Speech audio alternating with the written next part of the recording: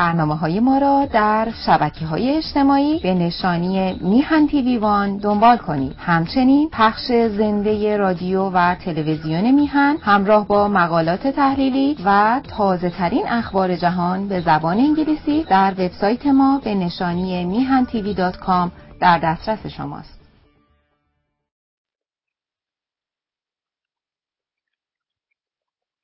درود به همیهنان ارجمند در ایران و در سایر کشورهای جهان. امید که در هر کجا که هستید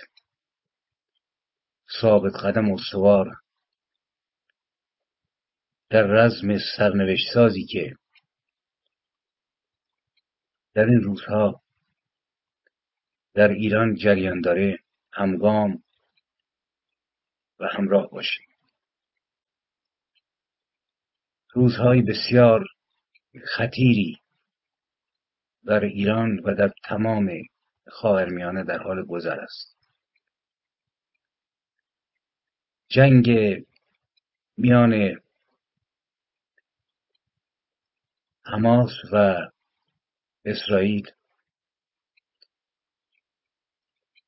فرصت جالبی رو در اختیار آخوندهای پست و پلید گذاشته که بتوانند در زیر دود و دم این جنگ جنایات و سرکوب‌های خودشون رو ادامه بدن. واقعا به لیست مصائبی که به خصوص در این چند ماه بر ایران آواز شده اگر نگاه بکنیم، از لحاظ اقتصادی، از لحاظ اجتماعی، از لحاظ سیاسی، از لحاظ سرکوب، واقعا سر به جهنم میزنه. و این فضای اخیر نیز فرصتی است برای اینکه آخوندها در زیر ضدیت با اسرائیل و نه حمایت راستین از مردم فلسطین به سرکوب خودشون ادامه بدهند. یکی دو هفته قبل شاهد قتل فجیع فیلمساز بزرگ ایران مهرجویی و همسرش شدیم و قضیه ماسمالی شد، در حالی که هر اهل فکری میتوانست بفهمد که این ادامه قتل‌های زنجیری است و سابقه آخوندها در این زمینه از همون سالهای اول روشنه. لیستی دراز از ترورها در داخل کشور و خارج کشور به وضعی فجیع و نیز در دو سه روز گذشته شاهد سفر هنرمند بزرگ ایران، صدای محبوب ایرانیان، صدای محبوب سه نسل، کسی که استاد بود در موسیقی فقط نمیخواند، خواندنش در حقیقت ادامه شعور موسیقایی و رنج‌هایی بود که در طول سالها برده بود. استاد گرامی اکبر گلپایگانی رخت سفر کشید، دوستدارانش رو در سرتاسر ایران اندوهگین کرد و آخوندها اجازه ندادند که در جایی که وصیت کرده بود در کنار استادی که دوست داشت پیکرش رو به خاک بسپارند.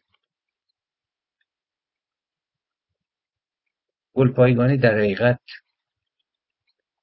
به نوعی به نظر من ادامه قطعهای زنجیری است. زیرا شما نگاه بکنید، هنر و موسیقی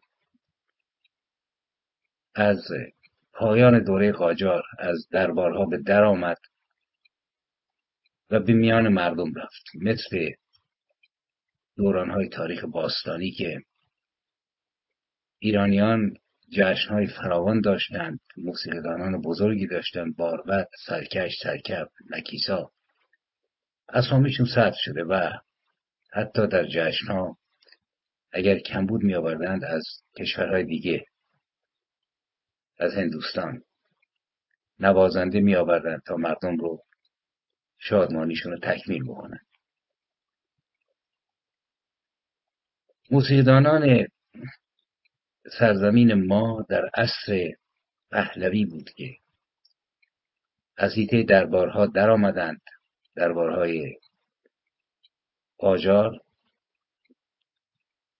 و به میان مردم آمدند و چیزی نگذشت در طول 20 سال ما شاهد یک آسمان ستاره از موسیقیدانان بزرگی مثل حنانه، معروفی، تجویدی و خیلی دیگه و نیز خوانندگان از بنان و فاخته‌ای و خانساری و ویگن و عماد رام و الهه، مرضیه، اهدیه، خیلی های دیگه شاهدین شدیم. واقعا خود این سرگذشت موسیقی و برآمدنش حکایتی است که باید بهش پرداخت. در برنامه‌های گذشته در کنار جناب سعید بهبانی در این زمینه صحبت شده. دوره پهلوی به خصوص عصر رضا شاه فکر کنم در 15 برنامه به این جمله درباره موسیقی. آخوند که برآمد بزرگترین دشمن هویت ملی ما که در ذات و مایه و خمیرمایه این آخوند، خدای آخوند، پیام‌آوران آخوند، امامان آخوندها، اینها ضد شعر و ضد موسیقی بودند. اسناد هست، حداقل در 7-8 سوره قرآن، سوره شعرا که تکلیف شاعران رو روشن کرد، در سوره صافات از شعر مذمت شده، زیرا شعر زبان عمومی بود، زبان موسیقایی بود و در آغازی که محمد اعلام پیامبری کرد شاعران رو خطر میدید. موسیقی که مراجعه کنید به کتاب‌ها ببینید که چقدر حدیث، قبل از اینم من اشاره کردم، در خانه‌ای که موسیقی زده بشه بچه‌ها حلال‌زاده نخواهند بود، قفن در میاد. و از قول امامان شیعه صدها حدیث است. می توانید مراجعه بکنید، فقط بزنید مذمت موسیقی در اسلام تا ببینید چه خبره. آخوند وقتی اومد با یک فرهنگ رو بود، با فرهنگ گلپایگانی، یکی از سرداران نامآور اون بود و سعی کردن خفه بکنن. خمینی در آغاز گفت موسیقی فقط برای جنگ خوبه، سخنرانیاش طبل و دهل و شیپور، و سعی کرد مقابلش بیسته ولی نتوانست. اجداد خمینی و خامنه‌ای هم نتوانستند در قرن اول و دوم هجری موقع ایران فتح شد مقابلش بیستند. بنابراین هنرمندای ما رو منزوی کردن. اینجاست که من میگم نوعی قتل زنجیره‌ای. کسی مثل ایرج، مثل مرضیه، مثل الهه، مثل اهدیه، مثل عارف دایره رو باید گسترده کرد، مثل ویگن و کسایی که اومدن تو خارج. در حقیقت مهاجرت عظیم موسیقیدانان، شاعران و نویسندگان به لطف برآمدن جمهوری لا اله الا الله، قرآن، نهج و بلاغه، صحیفه سجادیه، 12 امام، 14 معصوم، اهل بیت آواره شدند. اونایی که آواره نشدند مجبور شدند که سکوت کنند. 38 سال گلپایگانی خون دل خوردن، موند تو مملکت. البته شاگرد تربیت کرد، تلاش کرد، ولی پرنده رو، بلبل خوشخوان رو که نمیشد نغمه سرایی باز داشت، دهانش رو بستند دهانها رو و گلپایگانی در حوالی 90 سالگی با اندوه رفت. فردین نیز این رو گفته بود. منظور این است که چه کردند با هویت ما، با فرهنگ ما و یکی از پایه‌های اصلی هویت ملی ما شعر ماست با شاخص‌های خیام، فردوسی، حافظ و خیلی دیگه، اخوان، رویایی، شاملو. حالا ممکنه ما تضادهایی هم داشته باشیم با برخی از اینها، اسماعیل خویی و خیلی های دیگه. شماری متاسفانه مثل دکتر حسن هنرمندی، اسلام کاظمی خودکشی کردند در اثر فشارهای مختلف. عده‌ای ماندند و تن به خاک سپردند، مثل ساعدی، مثل خویی، مثل استاد ایرج پزشکزاد. در آغاز لازم بود که من یک اشاره‌ای بکنم به سفر گلپایگانی و واقعا اندوهگین شدم. به هر حال برنامه 141 هویت ملی رو با هم پی میگیریم و با درود به همراهان این برنامه و با درودی به دوستان و همکاران گرامی میهن تیوی که از تلاش باز نمیستند، جناب سعید بهبانی و یاران گرامیش، امید که پایدار و برقرار باشد. دوستان گرامی، در آغاز برنامه من با اینکه شعری رو که در سفر هنرمند گرامی گلپایگانی من قبلا خواندم و دکلمه کردم، ولی به خاطر احترام به او یک بار دیگه اینجا میخونم. او یکی از نمادهای هویت موسیقایی همه ایرانیان بود. بدرود گلپاجان، سفر خوش باد، ای آخرین آواز از آوازهای نغز رنگارنگ گوناگون. قبل از شروع عصر ظلمت، عصر دهشت، عصر غارت خون. بدرود گلپاجان، در روزگار تو قبل از ظهور عصر اهریمن، در عرصه سرسبز این میهن، در پهنه این سرزمین، هر کس صدایی ویژه خود داشت. ایرج چو ایرج، مرزیه چون مرزیه میخواند، بانگ بنان چونان بنان. آواز مسعودی چو مسعودی، گلبانگ ویگن همچو ویگن، اهدیه مانند اهدیه. در گوشهای مردمان پاروکشان میخواند، میراند و این چنین یک جنگل از آوازها، هر یک به رنگی و به آهنگی. هر صبحدم سقف وطن را همچو موزاییک رنگینی هر گوشه میپوشاند. رفتند آنان و تو هم رفتی، امروز نه، روزی که عصر ریش و پشم و یاوه شد آغاز. در انزوای تلخ و تحمیلی خفتند آنان و تو هم خفتی. و امروز دور از جان فرزندان سرکش، باربد سرکب نکیسا رامتین و بام شاد و همچنان آنان، جز چند تن این گوشه و آن گوشه، بانگ روزخوانی روزخوانان در دل موسیقی ایران ما پیداست و یک کر بیمایه قدقدا در هر گوشه‌ای برپاست. دیگر نه حنانه نه تجویدی نه نیداوود، دیگر نه درویش و نه یا حقی نه معروفی.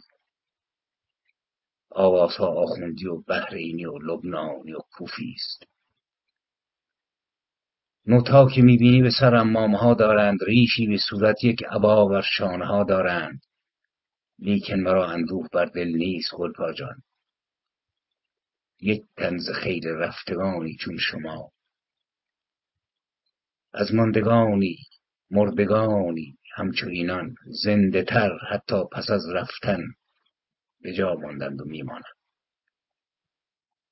غم نیست گلپاجان، فردا به هنگامی که غرد رعد و طوفان بر زمین جارو کشان تا پاک سازد خاک ایران را.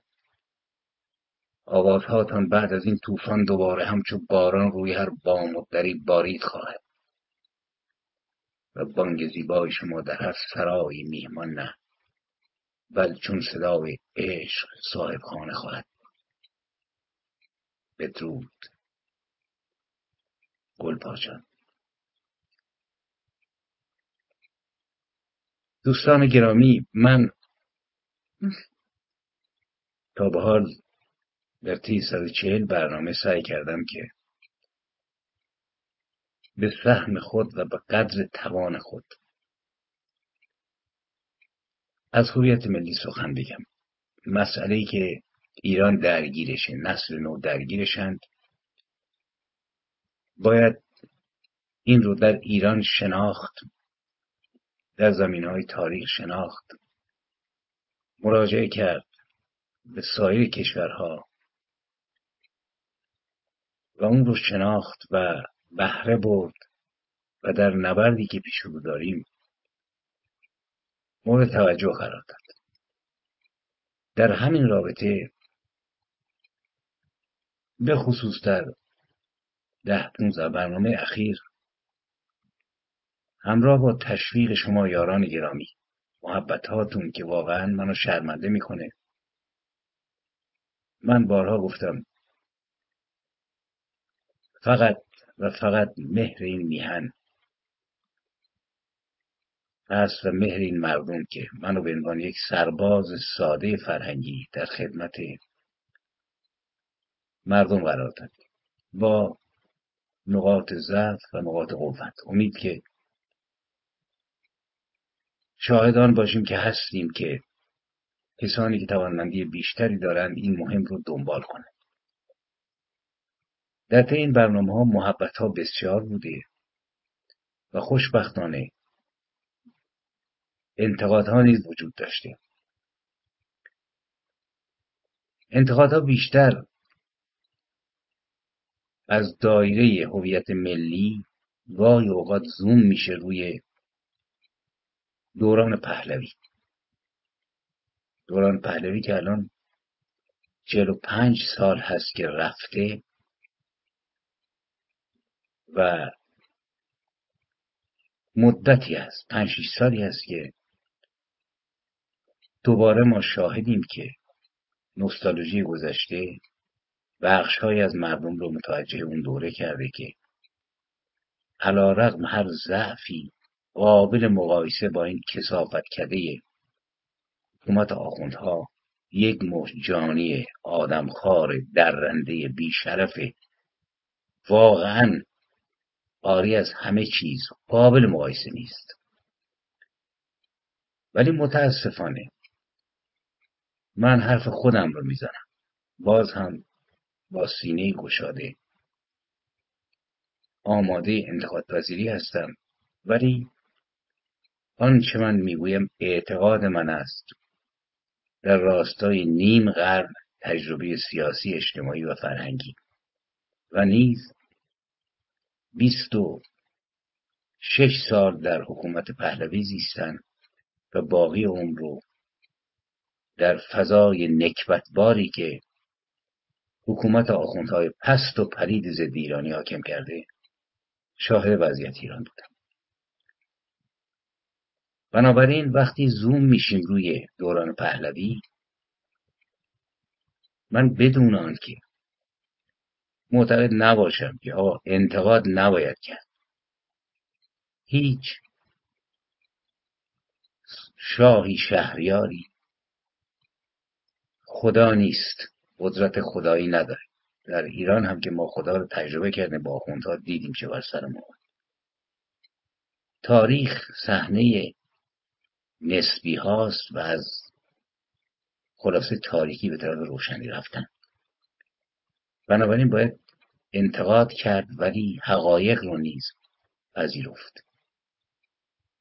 دوران پهلوی رو میشه ضعف‌هاش رو دید و نیز در کنار این نقطه قوت‌های بسیارش رو دید و نیز دشمنان پهلوی رو از امامزاده ها بیرون آورد، کسانی که جنگیدن با پهلوی، با رضاشاه و محمد رضاشاه و من جمله یکیش خود من در سال 50 به بعد تا 56-7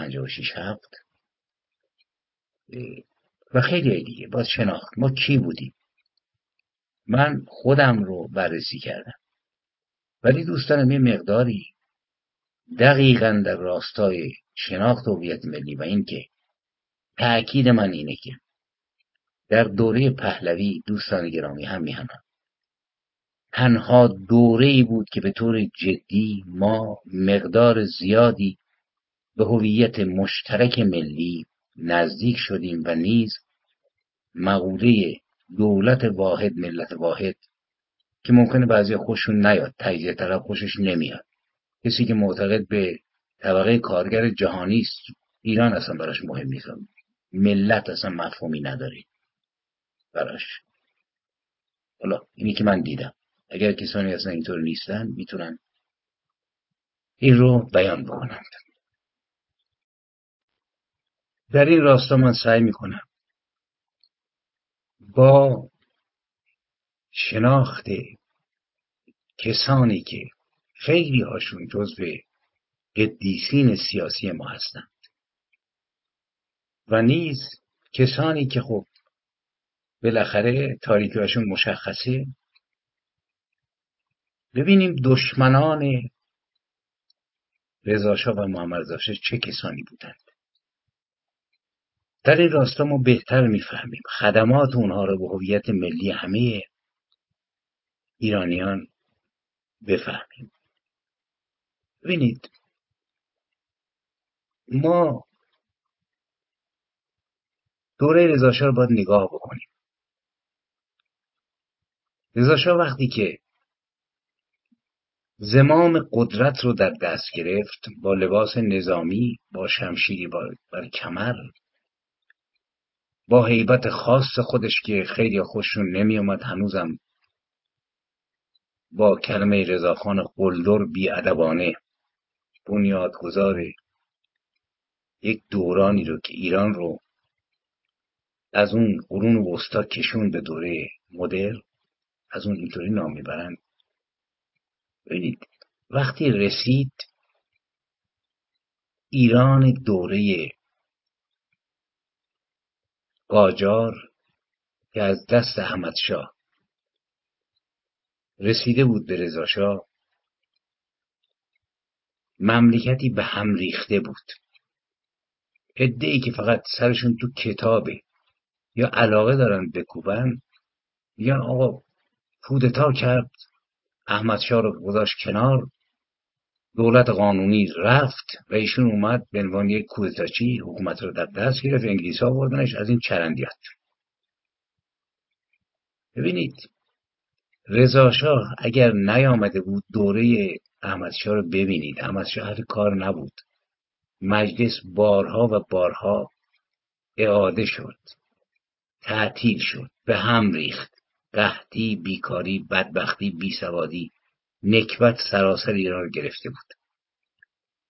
رضاشاه که اومد اولین کارش در ایران غرق شورش ایلات و اقوام و اشایر و اینها که باید تک تکشون رو بررسی کرد، انگیزه ها چی بود؟ اعاده حاکمیت دولت رو، یعنی برپایی دولت نیرومند رو در سراسر کشور به عنوان نخستین مسئله روی میز خودش قرار داد. این کار بسیار سختی بود. ببینید من گاهی اوقات وقتی نگاه میکنم به این وضعیت 45 ساله‌ای که بعد از محمد رضاشاه تو ایران رخ داد و نگاه میکنم که چند نفر مرد و مردانه و الان باید گفت زن و زنانه پا به میدان گذاشتن، بیاد رضاشاه میفتم و آرزو میکنم که چنان آدمی با همه قلدری وجود داشت که لباس نظامیشو در نمی آورد و چکمه‌هاشو و ایران رو از این منجلاب بیرون میکشید، نه اینکه هی حزب درست کنه، گروه درست کنه، سازمان درست بکنه، اطلاعیه بده و انواع اقسام، و موقعی که پای اتحاد پیش میاد و ملت داره دریده میشه هیچ خبری نباشه. تفرقه. این چنین اومد. بعد مسائل بسیار بسیار زیادی تو این دوره 20 ساله‌ای که رضا شاه حاکم بود رخ داد و سرانجام سال 1120 به قول تاریخ نگاران چپ و راست و چه اونهایی که معتقد به غار حرا هستند و چه اونهایی که معتقد به غار کرملین میگن که متفقین تشریف آوردند و حکومت دست نشانده جدیدی بر سر کار آوردند. قبلیش هم معتقدند که انگلیس‌ها سر کار آورده بودند و یک فضای مناسبی پیدا شد که خلاصه احزاب سیاسی پا بگیرند و خلاصه در این زمینه صحبت می‌کنند. و جالبه که آدم وقتی که میخونه که هم رضا شاه رو خارجی آوردن سر کار، هم خارجی ها بردنش، هم پسرش رو محمد رضا شاه فقید رو بر سر کار آوردن و خلاصه به لطف اونها بود که سازمان ها تشکیل شد، احزاب تشکیل شد، برنامه‌های لیبرالیستی راه افتاد، برنامه‌های سوسیالیستی راه افتاد و بعدها سال 1330 احزاب دیگه‌ای تشکیل شد که در مقابل این احزاب باید از شاه حمایت بکنند. حزب میلیون اومد، حزب مردم اومد و خلاصه این چنین. ولی اینو باید ریزتر دید. باید دید که این گروه هایی که در دوره رضا شاه و محمد رضا شاه چه در قالب گروه های رسمی در دورهای یا غیر رسمی فعال شدند و با اغراق کردن در سرنوشت اونها که می نویسند هر دو شاه پهلوی جز سرکوب نظامی، جز زندان، جز مرگ چیزی در انتظار مخالفین و احزاب نبود و اینها توانستند با خشونت تمام و سرکوب بر سریر قدرت باقی بمانند. حرف مفته.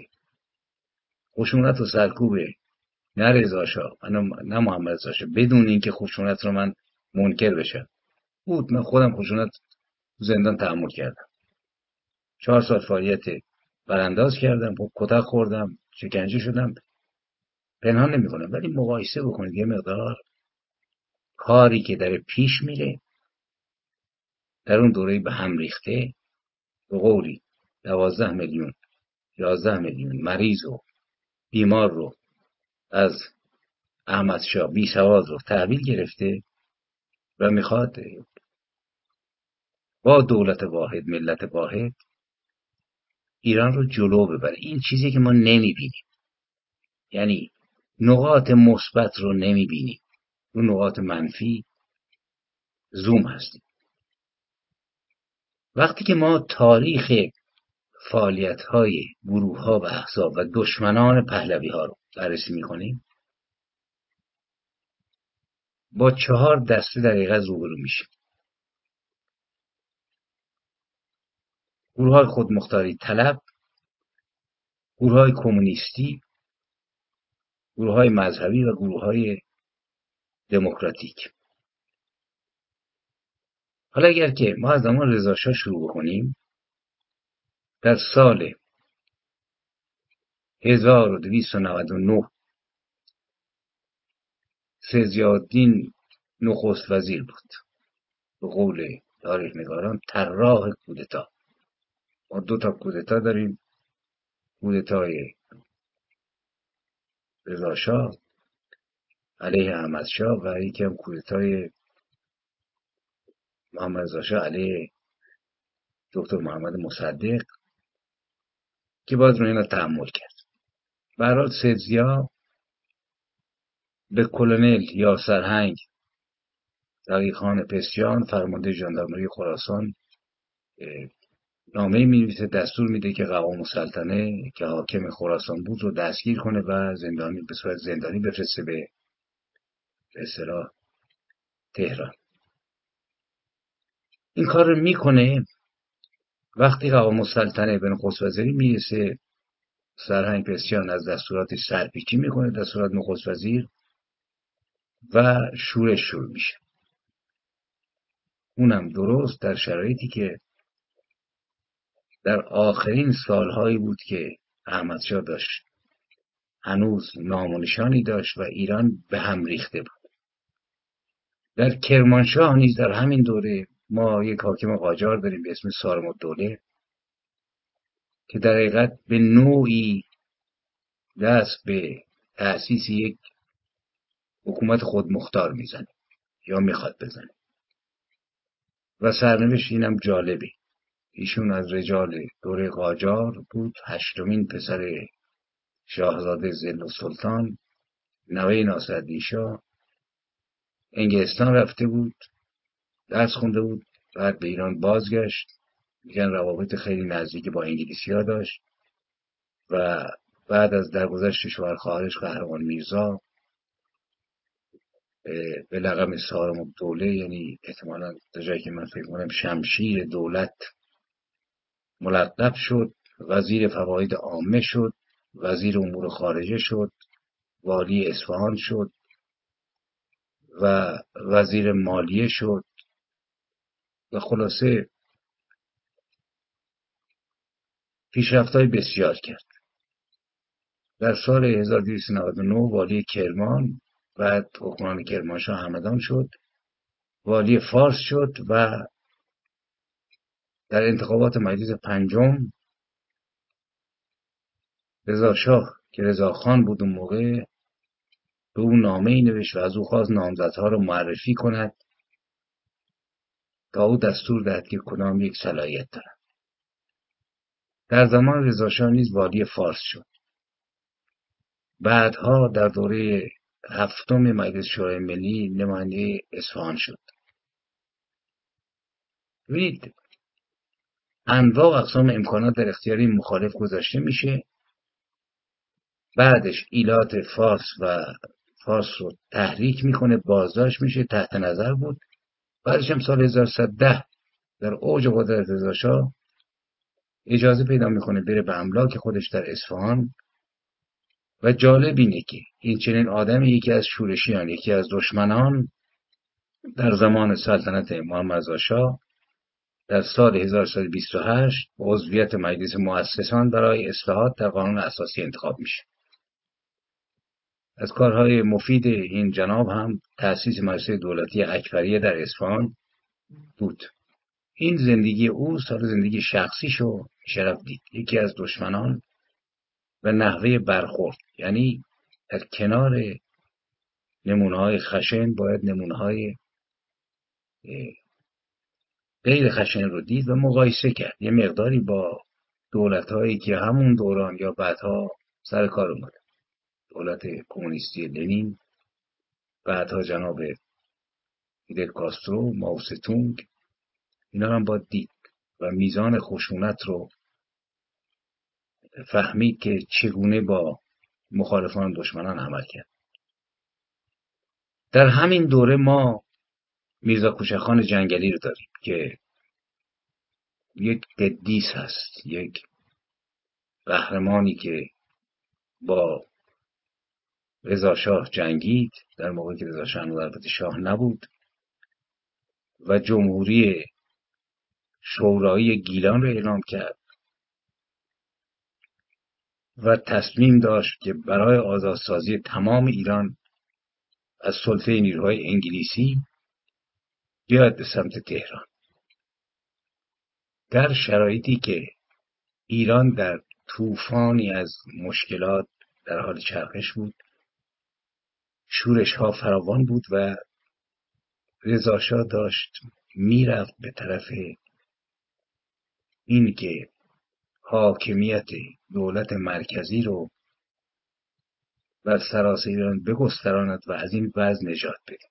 در کنار میرزا شیخ عزال‌آباد، کسی که یار غار دولت انگلیس بود، در منطقه امنیت بسیار خوبی برای شرکت نفت انگلیس فراهم میکرد و همراه با دیگر سران عرب خوزستان به سفارایی درباره رضاخان و سرپیچی از دستورات حکومت مرکزی. این یکی از دشمنان پهلویه.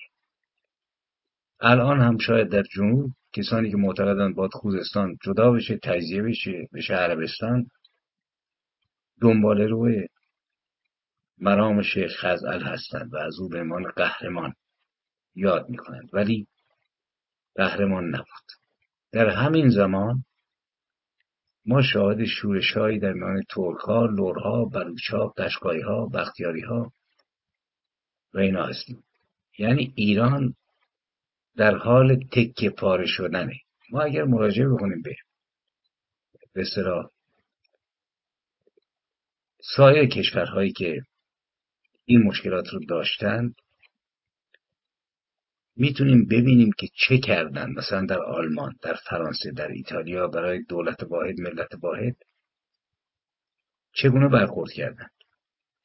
برای اینکه مملکت رو از فئودالیسم به یک پارچگی برسانند، زبان رو واحد بکنن، نه اینکه زبان‌ها رو ببرن. یک زبان ملی، یک خلاصه قانون عمومی، یکسان کردن میزان‌ها، معیارها، وضعیت لباس در همه جا رخ داده. در ایران هم ما با چنین وضعیتی روبرو هستیم، ولی همه رو منفی می‌بینیم، در حالی که اینطوری نیست. رضا شاه که اون موقع رضا خان بود و هنوز شاه نشده بود، در پاسخ به این شورش‌هایی که ایران رو در مرحله تلاشی قرار داده بود در مقابل به اصطلاح این دشمنان دولتی که در حال برآمدن بود، نیروهای نظامی رو اعزام کرد. فرماندهی عملیات نظامی در گیلان و خوزستان رو خودش به عهده گرفت. کل تایخان کشته شد، میرزا کوچکخان کشته شد. البته کل محمد خان پسیان رو رضا شاه نکشت، بلکه و نیز میرزا کوچکخان رو میرزا یخ زد و بعد سرش رو بریدند و فرستادند که برای رضا شاه که متأثر شد. تایخان پسیان هم در حمله کردها بود که کشته شد. به هر حال شورش‌ها سرکوب شد.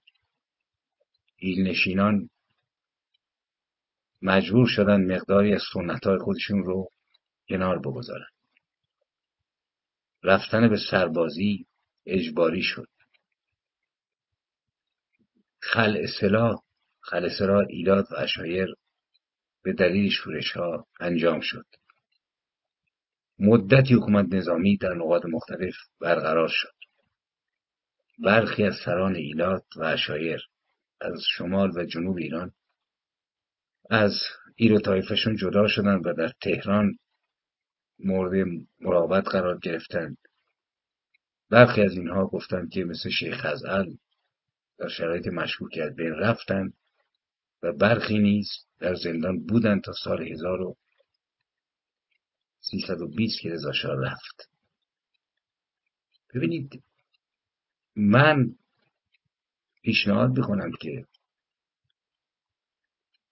از این فرموله کردن من یه مقدار عبور بکنیم، چون در برنامه‌هایی که در رسانه هست نمیشه 10 ساعت صحبت کرد، ولی باید رفت.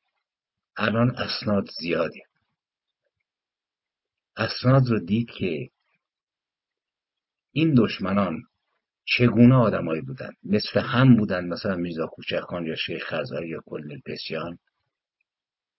حاصل عملشون به یک دموکراسی می انجامید یا به ویران شدن ایران. سرنخ به کجا وصل بود؟ برخی از اینها جمهوری مستقل گیلان معنیش چی بود؟ یعنی یک تکه از ایران جدا بشه، یا جناب پیشوری که میخواد آذربایجان جدا بکنه، یا قاضی محمد که در میان کردها بسیار خوشنامه. این اسنادی که در آمده اخیراً از خلاصه سندخانه‌های شوروی در رابطه با ارتباطات نیروهای شورشی با کرملین، اینها چیست؟ این جنبش‌ها واقعاً ملی بود؟ ملی نبود؟ وابسته بودن؟ و چرا تا قرارداد بین ایران و شوروی انجام شد همشون پاشیدن و نتونستن ادامه پیدا بکنن؟ اینا سوالاتی که بدونش پاسخ بدیم. این دشمنان واقعا شورش‌هاشون به نفع ایران بود یا نبود. من پیشنهاد میکنم یه مقداری ما اینها رو تاریخی نگاه بکنیم، نه شخصی و عاطفی. سالها و سالها عاطفی این مسائل رو دیدیم و واقعا نتونستیم حقیقت رو درک بکنیم. یک بار برویم و این شخصیت ها رو که به نظر من اکثرشون تبدیل به امامزاده شدن، به جای اینکه ما بررسیشون بکنیم به پرستشون ها پرداختیم. در مملکتی که تا ورود خمینی 82% اسامی ما اسامی حسن و حسین و تقی و نقی و محمد و صغرا و کبرا بود و سمبل خلاصه قهرمانی حسین بن علی و ماجرای کربلا. طبعا هر کس کشته میشد پیش از آن که پرونده اون بررسی بشه، از جناب کل بسیار، رضا خوشخان جنگلی، قاضی محمد، مجاهد، فدایی، اینها بلافاصله تو قاب قدیسان قرار می گرفتن در کنار حسین، در کنار علی، و ما از اون دیگه عبور نمی کردیم و دیدیم که با همین قدیسان، با استفاده از همین محمل ها، سال 57 چه رخ داد. یعنی هر آن کس که خونش بر زمین ریخت، به حق یا ناحق، ریخت در جیب عبای جناب خمینی و تبدیل شد به فریاد مرگ بر شاه که حاصلش رو داریم میبینیم.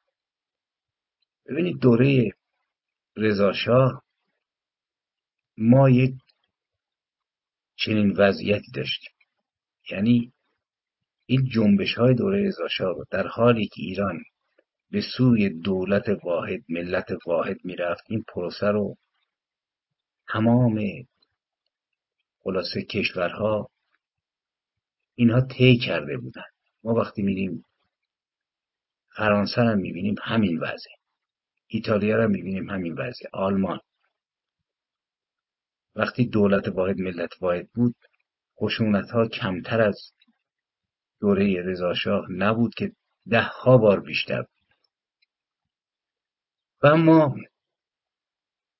از دشمنان رضا شاه عبور کنیم، از خشونت های رضا شاه عبور بکنیم، بریم دوره محمد رضا شاه. چون وقتی که تو تاریخ بررسی میکنن هر دوی اینها دو جبار خلاصه سرکوبگری بودن که هیچ نقطه مثبتی گویا ندارن در اساس سیاسی. این قررش مرگ بر شاه که هم از دهان خمینی برآمد، هم از زبان مجاهد و فدایی و توده‌ای و نمیدونم تجزیه طلب و انواع اقسام، این فریاد رو بررسی بکنیم که چه کرد، دشمنان محمد رضا شاه چه کسانی بودند و دشمنی با محمد رضا شاه چه کسی رو برآورد، بدترین، خشنترین، خونریزترین دشمن کل مردم ایران رو. شهریور 1120 رسید و حکومتی که بر سر کار بود، هنوز رضا شاه بود، دستور عفو عمومی رو صادر کرد. درست این واقعه در دوره محمد رضا شاه اتفاق افتاد در اواخرش. رهبران اقوام و عشایر از زندان آزاد شدند و همزمان ما شاهدیم که شورش‌ها دوباره شروع شد و کشتارها. این بار عشایر بودند که نیروهای دولتی رو مورد هجوم قرار دادن. در تیر سال 22 در شورش قشقایی‌ها و بویراحمدی‌ها 900 نفر از سربازان دولتی در شهر سمیرون مورد حمله قرار گرفتند. تقریبا اکثریت قریب به اتفاقشون کشته شدند و تمام سلاحاشون رو به غارت بردند. 50 پاسکار رو از بیخ و بن ویران کردند و کسانی که بودند کشتند. وقتی پرونده این شورش‌ها رو ببینیم شورش‌های خودمختار طلبانه با رنگ خودمختاری طلب و تجزیه طلبانه. رد پای خارجی رو در اونها می‌بینی.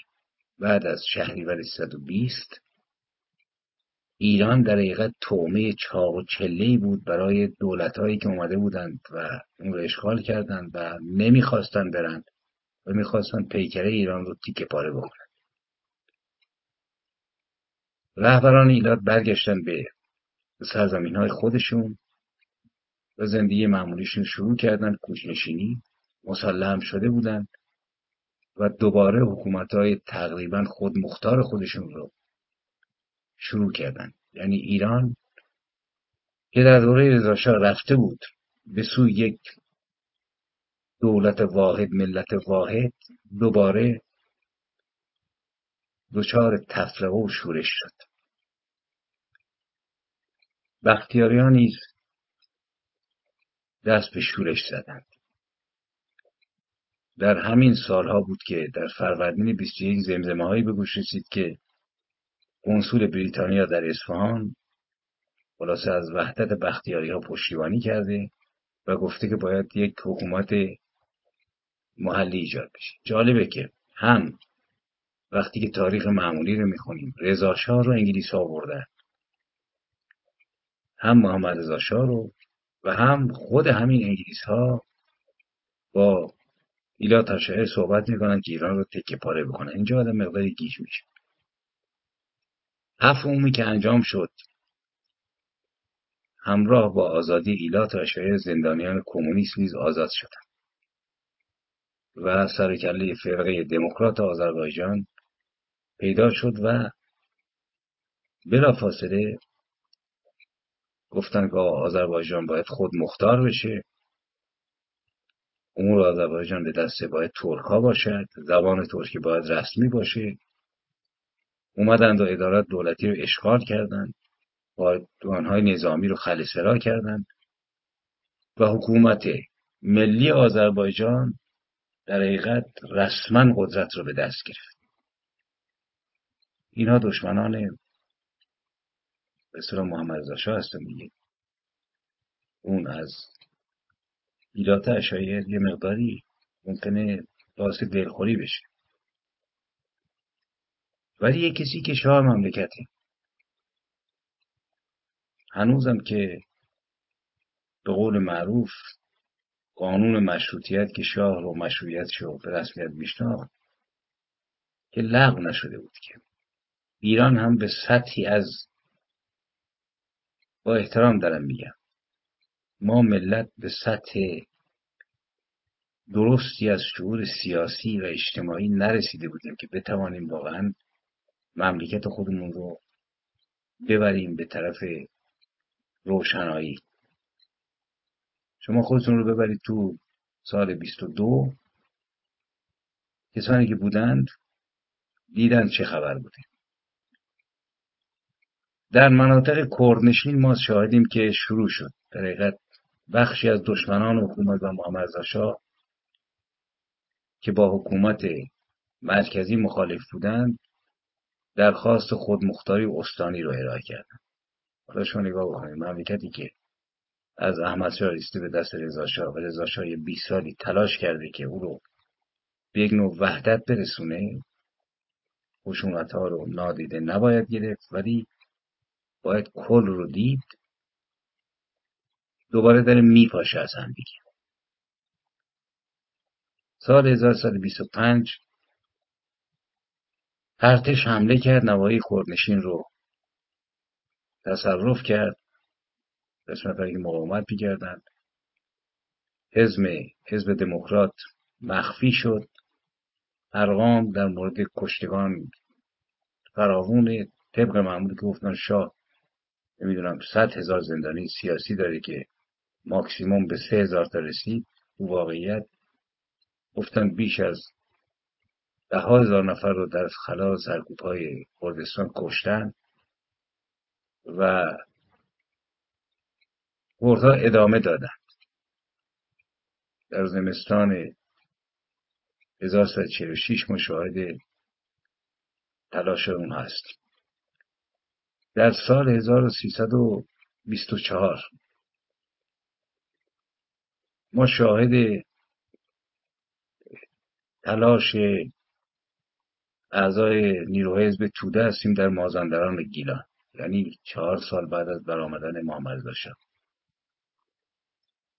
توده‌ای‌ها، دموکرات‌ها متحد شده و خلاصه زمزمه این سر شد که به زودی شورش خواهند کرد و حزب توده که 3 وزیر هم در کابینه قوام السلطنه داشت آماده بود که طبرستان مستقل باید اعلام بشود. آذربایجان مستقل، طبرستان مستقل، کردستان مستقل، خراسان مستقل، بختیاری مستقل.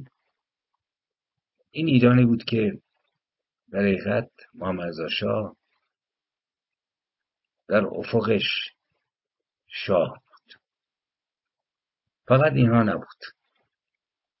در رشد حزب توده به عنوان یکی از قوی ترین دشمنان محمد رضا شاه به برآمدن اعتصاب‌های گسترده‌ای در خوزستان در سال 1325 انجامید و مناطق نفتخیز رو که در حقیقت مرکز نفس کشیدن ایران بود در معرض تهدید قرار داده بود و ایلات جنوبی رو که تحت حمایت بریتانیا قرار داشتند، رهبرانشون کاملا با انگلیس چفت و جو بودند، به وحشت انداخته بود. این اعتصابات در سال 1337 جبهت التحریر خوزستان اعلام کرد که میخواد مناطق عرب نشین رو از زیر سلطه حکومت مرکزی آزاد بکنه، اعلام موجودیت کرد. در اواسط دهه 40 خلاصه کلی عملیات مسلحانه اینا داشتن و در همین سالها برای خرسرا ایلات جنوب کشور ظرف 6 ماه خلاصه جنگ و جدال بود، صدها کشته و مجروح به جا گذاشت و این ماجراها تمام ثبت در پرونده محمد رضا شاه است که آقا جان تحرکات خود مختار طلبانه رو سرکوب کرد، شورش ها رو سرکوب کرد، مثل پدرش نمیدونم خونریزی کرد، نیروی نظامی به کار گرفت. من پیشنهاد میکنم که تمام انتقادات رو باید حفظ کرد، ولی این سفره بزرگی ایرانی که در حقیقت 4-5 تیکه است بعد از آمدن متفقین به ایران، هر گوشه‌ای یک فئودال سر برآورد، یک خان سر برآورد، یک رجلی که از کرملین فرمان میگیرد، یک حزب سر برآورد. با این دشمن چه باید کرد؟ این سوال باید پاسخ بدیم. ولی قبل از این پاسخ باید ماهیت فکری، سیاسی، ماهیت وابستگی و عدم وابستگی تک تک این جنبش‌ها رو باید دید. ما هیچ وقت شاید به ذهنمون نزنه که در جنگ‌های ناپلئون چند میلیون نفر کشته شدن.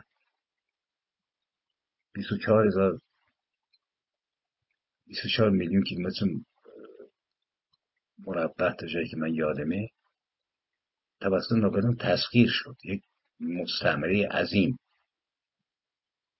ولی ازش صحبت نمیشه. رفت اسپانیا، رفت مصر. ولی در ایران به عنوان یک ایرانی بر لبه افق نگاه بکنیم ببینیم چی در رخ میده. تمام رهبران این جنبش‌ها و شورش‌ها جزو مقدسین سیاسی ما شدند، به جز 1-2 نفر مثل شیخ خزعل در سطح عمومی نبود. ولی بقیه از میرزا کوچکخان جنگلی گرفته، قاضی محمد گرفته، کلونل پسیان گرفته و کسان دیگه که شورش کردند جزو مقدسین بودند که آقا حق با اونها بود، ولی ما از سطح به اون هیچ وقت نرفتیم تا حالا. و همین دلیل هم نمیتوانیم اون لجنزاری رو که تو 57 برآمد ما ببینیم. یکی از عمده ترین مخالفان محمد رضا شاه که از دوره رضا شاه شروع شد جنبش کمونیستی ایران بود. الان هم تکون نخورده، همچنان اطلاعیه که میخونیم در حالی که 45 ساله شاهی در کار نیست ولی تیغ برکشیده است علیه حکومت پهلوی و الان علیه شاهزاده رضا پهلوی. یکی از گروه‌های عمده مخالف رضا شاه که در صدد این بودند که دیکتاتوری اون رو به قول خودشون از بین ببرند و حکومت کارگران و زحمتکشان رو در ایران در سال 1100 مثلا 4 5 10 برپا کنند، رفقای کمونیست بودند. سرمشقشون انقلاب اکتبر و روسیه انقلابی بود. اولین نشست خودشون رو قبل از اینکه رضا شاه بشود در خرداد سال 1299 در شهر انزلی پایگذاری کردند. این گروه در شمال ایران در جریان جمهوری شورایی یا شوروی گیلان مقاومت زیادی از خودشون نشون دادند، ولی از رضا شاه به سختی شکست خوردند. شروع کردن به فعالیت مخفی در آذربایجان و خراسان. عده‌شون اومدن تهران و اتحادیه‌های کارگری رو سعی کردن راه بیندازن و در همون حکومت اینقدر امکان داشتن که در سال 1309 مراسم روز کارگر رو، روز جهانی کارگر رو برگزار بکنن. نوشتن در این سال جورج آقا بگوف جاسوس اداره امنیت دولتی شوروی که از سال 1106 تا 1108 در ایران مشغول به کار بود به فرانسه گریخت. وی در آنجا طی انتشار مقالاتی ضمن افشای اسرار جاسوسی شوروی در ایران جاسوسان این کشور را در ایران معرفی کرد و از سوی دیگر دولت ایران به دستگیری فعالان کمونیست پرداخت. عده‌ای رو دستگیر کرد، عده‌ای رو محبوس کرد. بریم سال 1209 در ایرانی که در سال 1357 90% طبقه کارگرش از خلاصه حلهایی که جنبش کمونیستی ایران ایجاد کرده بود، فضاهایی که ایجاد کرده بود، عبور کرده بود. یعنی بالاخره کارگر سال 1209 نبود. سال 1209 حدود 84-85% مردم بی سواد بودند، ولی سال 1357 اکثر کارگرای ایران میتونستن بخونن بنویسن. ولی دنبال چی بودند؟ افسار دست آخوندها بود، دست آیت الله ها بود. نه تنها کارگران ما، شاعران ما، شاعران چپ ما.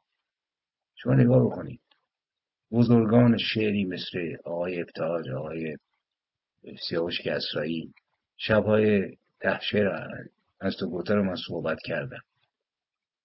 معلوم نیست کی چپه، کی راسته، کی مذهبی است، کی کمونیست. همه در زیر لوای اسلام عزیز. حال برید سال 1299 بروید در سال 1106 1108 که اینا فعال بودند.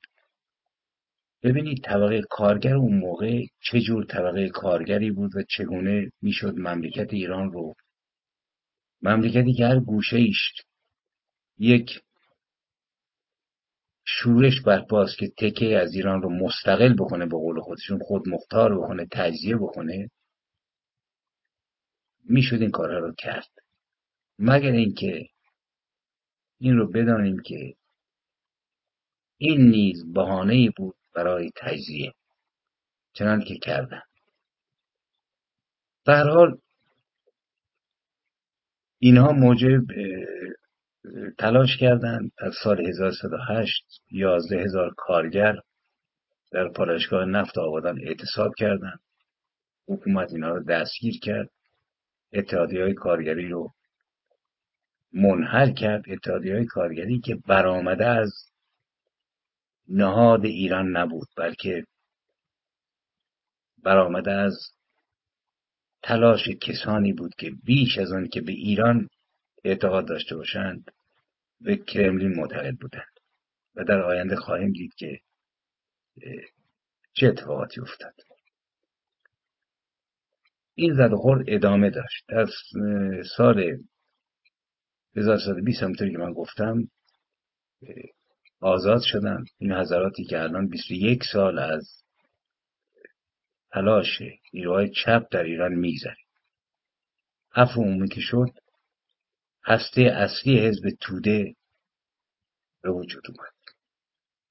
حزبی که واقعا نقش عظیمی در ایران ایفا کرد. 51 تن از اعضای رهبری حزب کمونیست از زندان آزاد شدند. با کمک دولت مکرم شوروی تونستن حزب توده رو سازماندهی بکنن و فعالیت خودشون رو به خصوص در نواحی شمالی ایران ادامه بدن.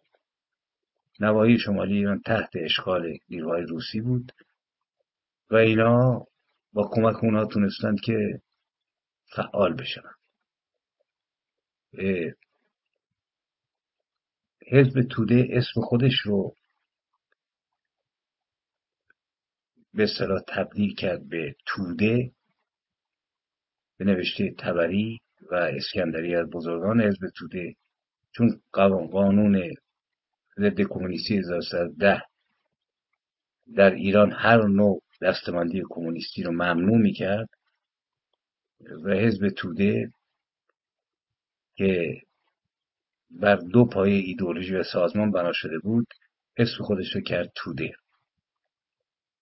در آغاز کوشش می‌کرد این حزب که فقط کمونیست ها رو جذب نکنه، ملیگراها رو نیز جذب بکنه و از انکار سرمایه‌داری ملی و خرده بورژوازی پرهیز بکنه. در میان این حزب در آغاز کسانی مثل سلیمان محسن اسکندری و نورالدین علموتی اینها وجه غیر کمونیستی رو بیشتر تایید می‌کردند. میگفتن قانون اساسی رو باید بپذیریم، از اصلاحات اجتماعی اقتصادی دولت حمایت بکنیم، ولی بعد از مرگ سلیمان محسن در سال 1121 حزب توده کشش کامل به طرف مارکسیسم روسی پیدا کرد و به قولی تحت امر روس‌ها بود که این حزب فعالیت میکرد. در سال 1163 اگر یادمون باشه ایرج اسکندری یکی از رهبران حزب افشا کرد که دو جناح در داخل حزب وجود داشت که مبانی ایدئولوژیشون با هم متفاوت بود. یک جناح رهبری کیانوری و کامبخش، سیاست وابستگی کامل و منتظر دستورالعمل از طرف شوروی، و دیگر اسکندری و رادمنش که معتقد بودند باید مستقل بود و به حمایت سایر دولت‌های سوسیالیست تکیه کرد و سیاست‌های حزب باید از پایین به بالا دیکته بشه. ببینید محمد رضا شاه با چنین کسانی روبرو بود. این بهتریناش هستند. از آغاز منتقد حکومت، ضد سلطنت و معتقد بود که باید با سوسیالیسم خودمختاری استان‌های آذربایجان و کردستان رو به دست آورد. موفقیت بسیاری هم در این زمینه به دست آورد. سازماندهی کارگران، اتحادیه‌های کارگری، و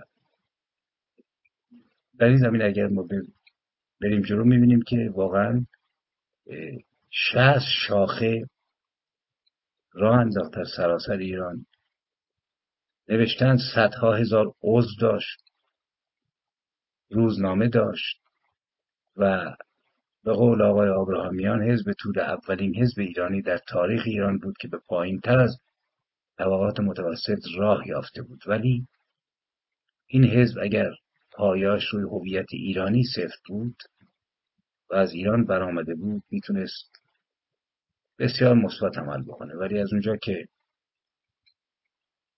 پایه‌اش روی ایران سفت نبود دیدیم که به کجا کشید و سر از کجا درآورد و سرانجام خلاصه خمینی چه استفاده جالبی از اونها کرد، اگرچه آخر بسیاری از اونها رو کشت، به زندان انداخت و از بین برد.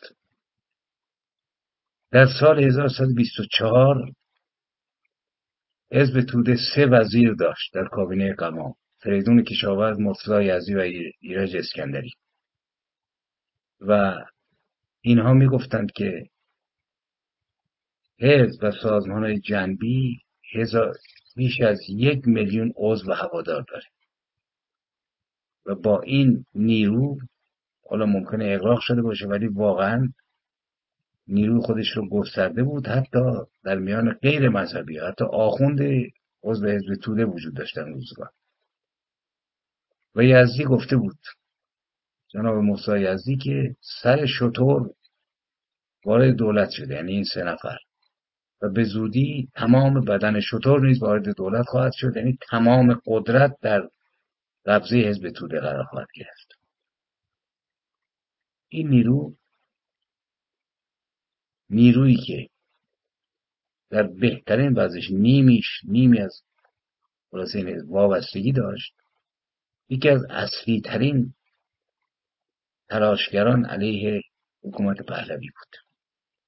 باید رفت این حزب رو قشنگ بررسی کرد. حالا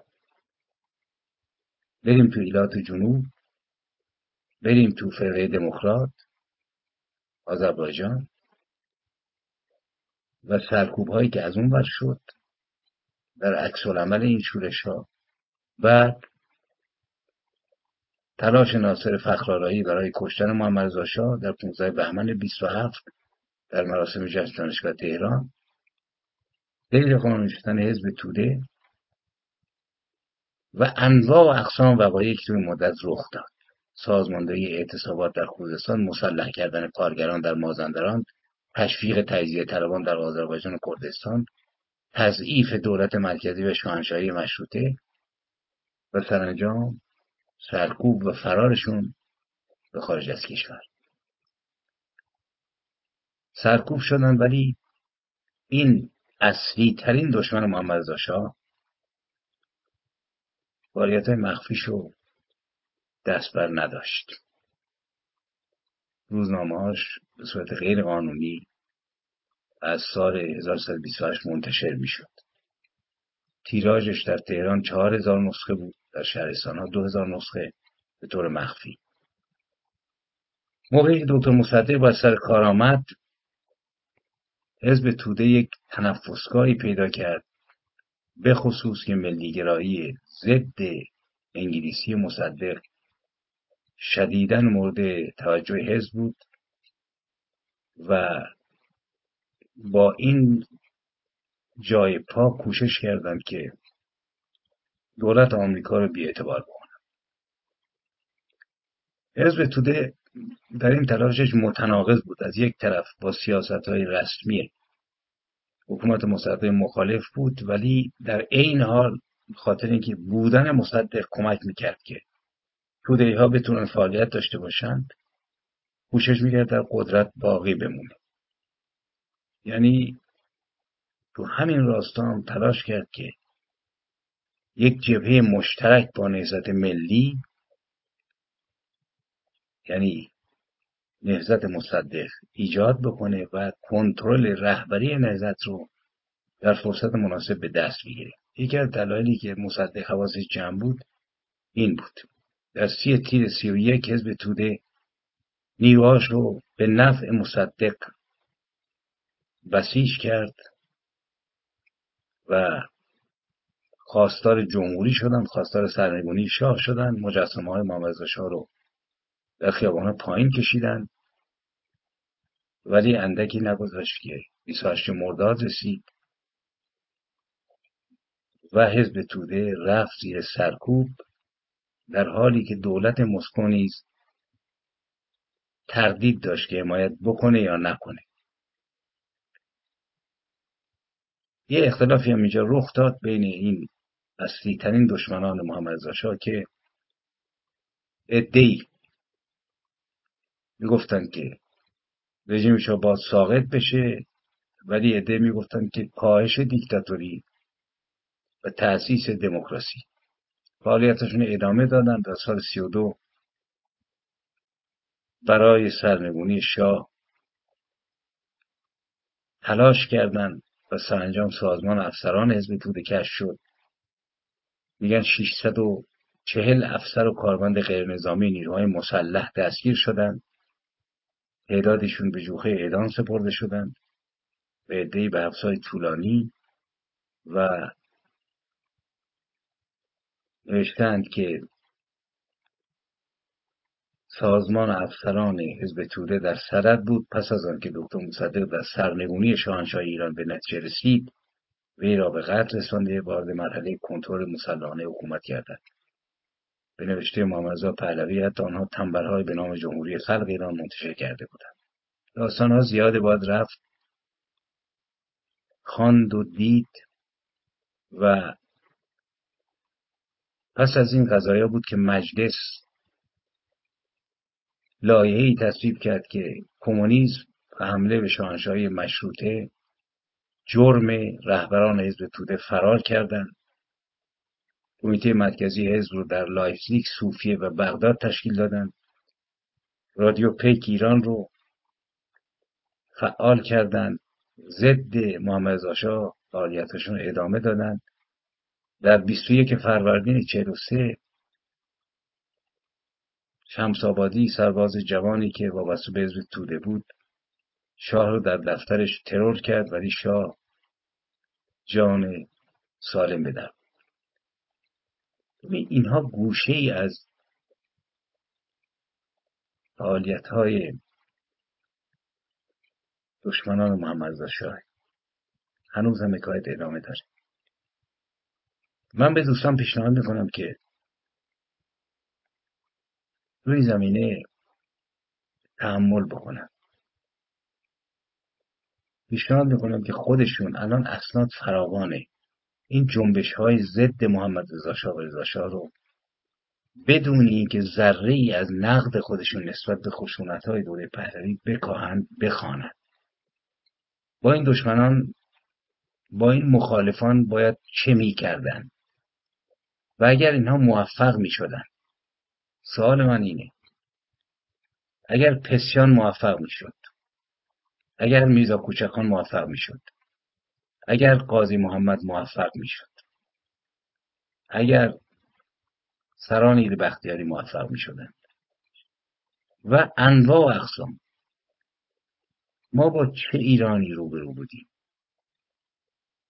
و آیا رضا شاه و محمد رضا شاه چه باید می‌کردند با این احزاب و گروه ها؟ من فقط از سطح عبور کردم برای اینکه ذهن فعال بشه. امیدوارم که خود شما بتوانید بیشتر دنبال کنید و نیز من تاکید میکنم مقوله دولت واحد ملت واحد رو یکی از اصلی ترین تلاش های رضا شاه و محمد رضا شاه بود.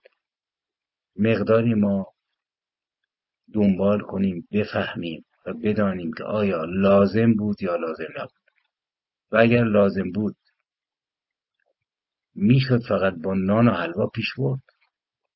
برای اینکه این رو بفهمیم باید دولت واحد ملت واحد رو در ایتالیا دنبال کنیم، در آلمان دنبال کنیم، در فرانسه دنبال کنیم و ببینیم آنها چه کردن. در هر حال قصد این بود که یه مقداری در شرایطی که بعد از 45 سال همچنان تیغ تیز و برکشیده احزاب و سازمان‌های سیاسی چپ و راست ما میانه ما هم صدا علیه رضا شاه و محمد رضا شاه به دلیل وجود شاهزاده رضا پهلوی به عنوان یک امکان تیز هست، ما یه مقداری روشن‌تر قضایا رو ببینیم، یه مقداری از عواطف به عرصه منطق سیاسی حرکت بکنیم، یه مقداری در عالم خلاصه اندیشه بتوانیم موفقیت‌های این گروه‌ها رو ببینیم و ببینیم ایران چه وضعی داشت. این تلاش‌ها به نظر من تلاش‌های غیر منطقی، غیر سیاسی، یکی از اصلی ترین عوامل برآمدن حکومت پلید و سیاه آخوندها بود که الان از زیرش داریم میریم. خمینی دزد انقلاب، خمینی انقلاب رو دزدید. نه، خمینی رو همین تلاش‌ها از زمانی که رضا شاه سر کار اومد تا الان برآورد. من در برنامه بعد دقیق‌تر صحبت خواهم کرد. یه مقداری امیدوارم شما نیز نقدهای خودتون رو تیز و تند بنویسید تا من بتونم بهتر حرکت بکنم. سخن بسیار است و میذارم برای برنامه بعد و در پایان شعری براتون میخونم که پایان بخش این حدیثی باشد که به نظر من بسیار بسیار غم انگیزه.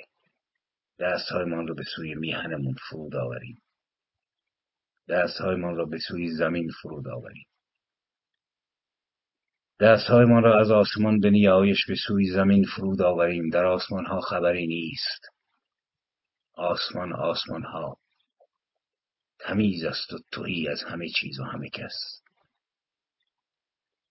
حتی از خدا و فرشتگانش نه کوچه‌ای نه خیابانی، نه تحصیلگاری، نه بطری خالی مشروبی، نه مستی با آواز کوچه باقیش یا عارفی با تنناها یا هویش، نه معجزه‌ای یا رسولی که با الاغش از آسمان هفتم باز می‌گردد تا آیینی نوین را بشارت دهد که سرشار از کهنگی هاست. در آسمان ها خبری نیست. پدران پدران پدران ما روشن‌تر از ما می‌فهمیدند. در پرستش آتش یا گاو، در پرستش خاک یا باران، حتی در پرستش گلدیس زنان یا نرینگی مردان، زیرا گاو و آتش و خاک و باران و گلدیس زنان و نرینگی مردان بر زمین پر اعجاز معجزه می‌آفرید. گاو اعجاز پستان‌های پرشیر را، آتش اعجاز گرما و روشنا را، خاک اعجاز گندمونان را، باران اعجاز رویش را و گلدیس زنان و نرینگی مردان اعجاز ادامه یافتن را. پدران کهنسال ما، مادران دیرینه ما از ما هوشیارتر بودند. خدای زمین در آسمان ها نبود. خدای زمین زمینی بود و در زمین میزیست، در آب و باد و خاک آتش و بی هیچ رسول و فرشته‌ای. در هر نفس زمین و در هر تنفس آدمی و گیاه و جانور، از هر طلوع تا هر غروب و از هر غروب تا هر طلوع، وجود بی منتهای هزاران معجزه بود. و نیز اعجاز دستهای آدمیان که روشنای افزاینده اندیشه و خرد خود را از خیال به واقعیت معجزه می‌کردند. خدای زمین نمی‌تواند در آسمان باشد. خدای زمین باید در زمین باشد و خدای زمین از زمین به آسمان ها رفت به مدد راهبانانی گم شده در وهم و رویا که خدا را زمینی نمی‌خواستند و بدینسان دست و اندیشه پرمعجزه آدمیان را که برترین اعجاز بود از ستایش زمین و خدای زمین رو به آسمان تهی کشاندند. رو به آسمان ها به سوی خدای بی اعجاز و عاجز به زنجیر کشاندند تا با به زنجیر کشیدن ما فراموش کنیم خدای زمینی را و پذیرا شویم سلطه وهم که ریشه های تاریکی و کابوس را آبیار شد. برخیزیم از محراب‌های دروغ رکوع و سجود که به بردگی آدمی راز قامت را برده‌ای خم شده در جستجوی هیچ می‌طلبد. برخیزیم و دستها را از آسمان فرود آوریم و قامت خود را فرا کشیم، دستهایمان را به سوی زمین بازگردانیم، به سوی خدای زمینی که دوزخ ندارد و نمی سوزاند، که زمین را چون دوشیزه‌ای بکر و عریان به انسان سپرد تا تراشش دهد، تا بارورش کند، تا بهشت خویشتن را به دست خویشتن برآورد، تا خود فرشته و رسول، تا فارغ از خدای توهم، خدای بی اعجاز، خود اعجاز زمینی خود باشد. دست‌هایمان را، دست‌های پر اعجازمان را فرود آوریم، به سوی زمین فرود آوریم و تمام راهیان و راهدان و رهنمایان خدای آسمان‌ها را با احترام تمام به سوی خدای آسمان‌ها روانه کنیم، تا در کنار خدای بی اعجاز خود و فرشتگان رنگارنگش دست‌های خود را برافرازند و جاودان نیایش خود را ادامه دهند و بگذارند ما با خدای بی ادعای زمین که در ما و با ما میخواند و میرقصد و میآفریند، که در ما و با ما و در درخت و گیاه و زندگی میبوسد و عاشق میشود و عشق میورزد، که در زمین و با زمین متولد میشود و میمیرد تا باززاده شود، زمین خود را از جهنمی که آنان خدایشان آفریدند به بهشتی راستین برآوریم. برخیزیم. موفق باشید و پیروز، و تا دیدار دیگر و درودی دیگر. بدرود.